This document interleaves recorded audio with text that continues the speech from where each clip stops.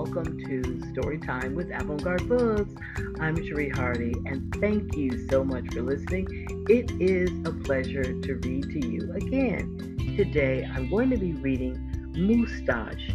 This book was written by Margie Palatini and illustrated by Henry Cole. If you have the book, just follow along with me, but if you don't have it, it's okay. Get in a very comfortable place and just get relaxed and listen quietly to Moosestache. Moose had a problem, a horrible, hairy, prickly problem. It grew right below his nostrils and just above his lip, a moustache. Now, not a few spare hairs or shy little stubble, no mere weak wandering whiskers on the upper lip of this moose. No siree. Moose had a big, bushy, bristly, mighty moustache, but a moustache that was a burly, surly, mangy mess, and it itched a lot. Sure, he plucked and he tweezed, he even clipped, snipped, and teased, but his combs were still cowards, and his brushes rebelled. His scissors simply surrendered. Moose was in a frizzy tizzy. The moustache was completely crimping his style. He was a great hoofer, but he could barely bop and hip-hop with a moustache going flip-flop. He was a wonderful chef, but he simply could not flambe his souffle with all of those whiskers in his way. And he was a daring skier, but how could he downhill race with the mighty moustache blowing in his face? Moose had to do something, and soon. But what? After days and days of much serious thought, Moose got an idea. He crossed some hair here, he crossed some hair there, and he tied his moustache around his neck. A moose scarf seemed to be the ideal answer to his problem. It was so simple, so easy, so perfectly perfect. But then his moustache got knotted and mangled and horribly tangled, and those hundreds of hairs still prickled and tickled. Worse, Moose could barely take a breath with all that moustache wrapped around his neck. So Moose untied, unwrapped, and unknotted, and gulped in some fresh air. He got another idea. He parted some hair this way, he parted some hair that way, and he heaped all that moustache on top of his head. Moustachioed antlers seemed to be the ideal answer to his problem. It was so simple, so easy, so perfectly perfect, until a squadron of squirrels and one very nosy gopher moved right into the moose motel. They huddled and hoarded, burrowed and burrowed out.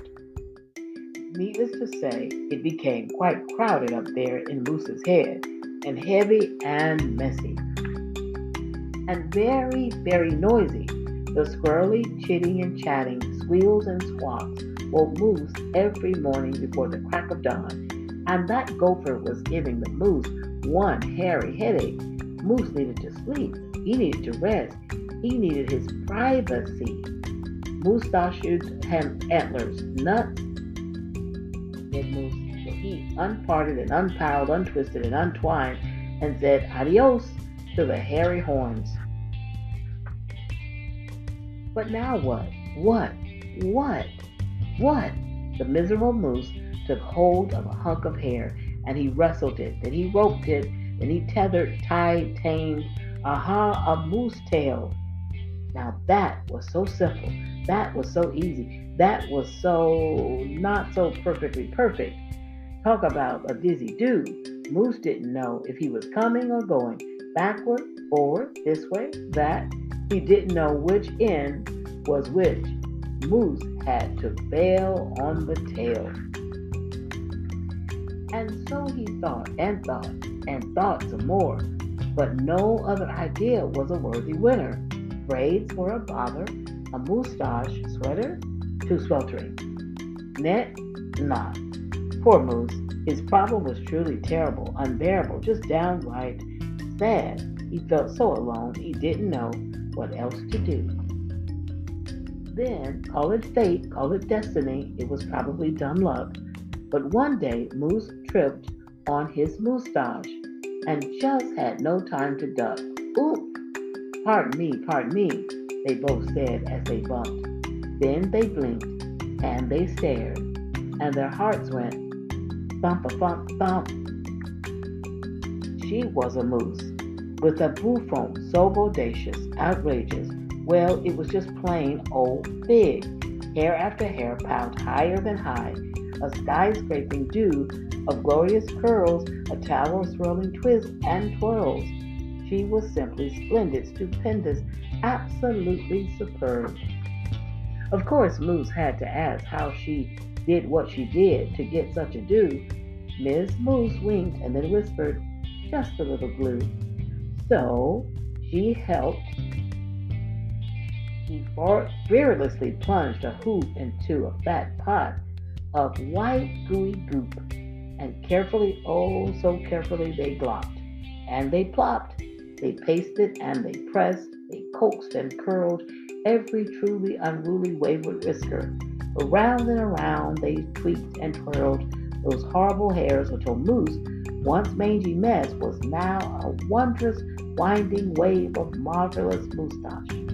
Moose gazed in the mirror and smiled, a broad, moosey smile. He was so happy, so glad, just giddy with glee. He looked dashing and handsome.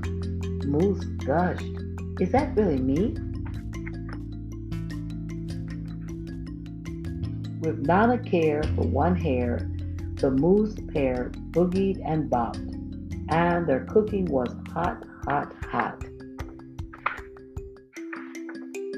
So of course it wasn't long after that Moose and his moustache and his beautiful bride fox-trotted and tangoed and walked down the aisle.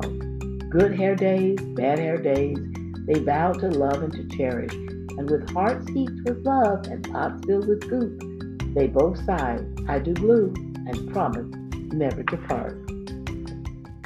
It was so simple, so easy, so perfectly perfect, and it stuck.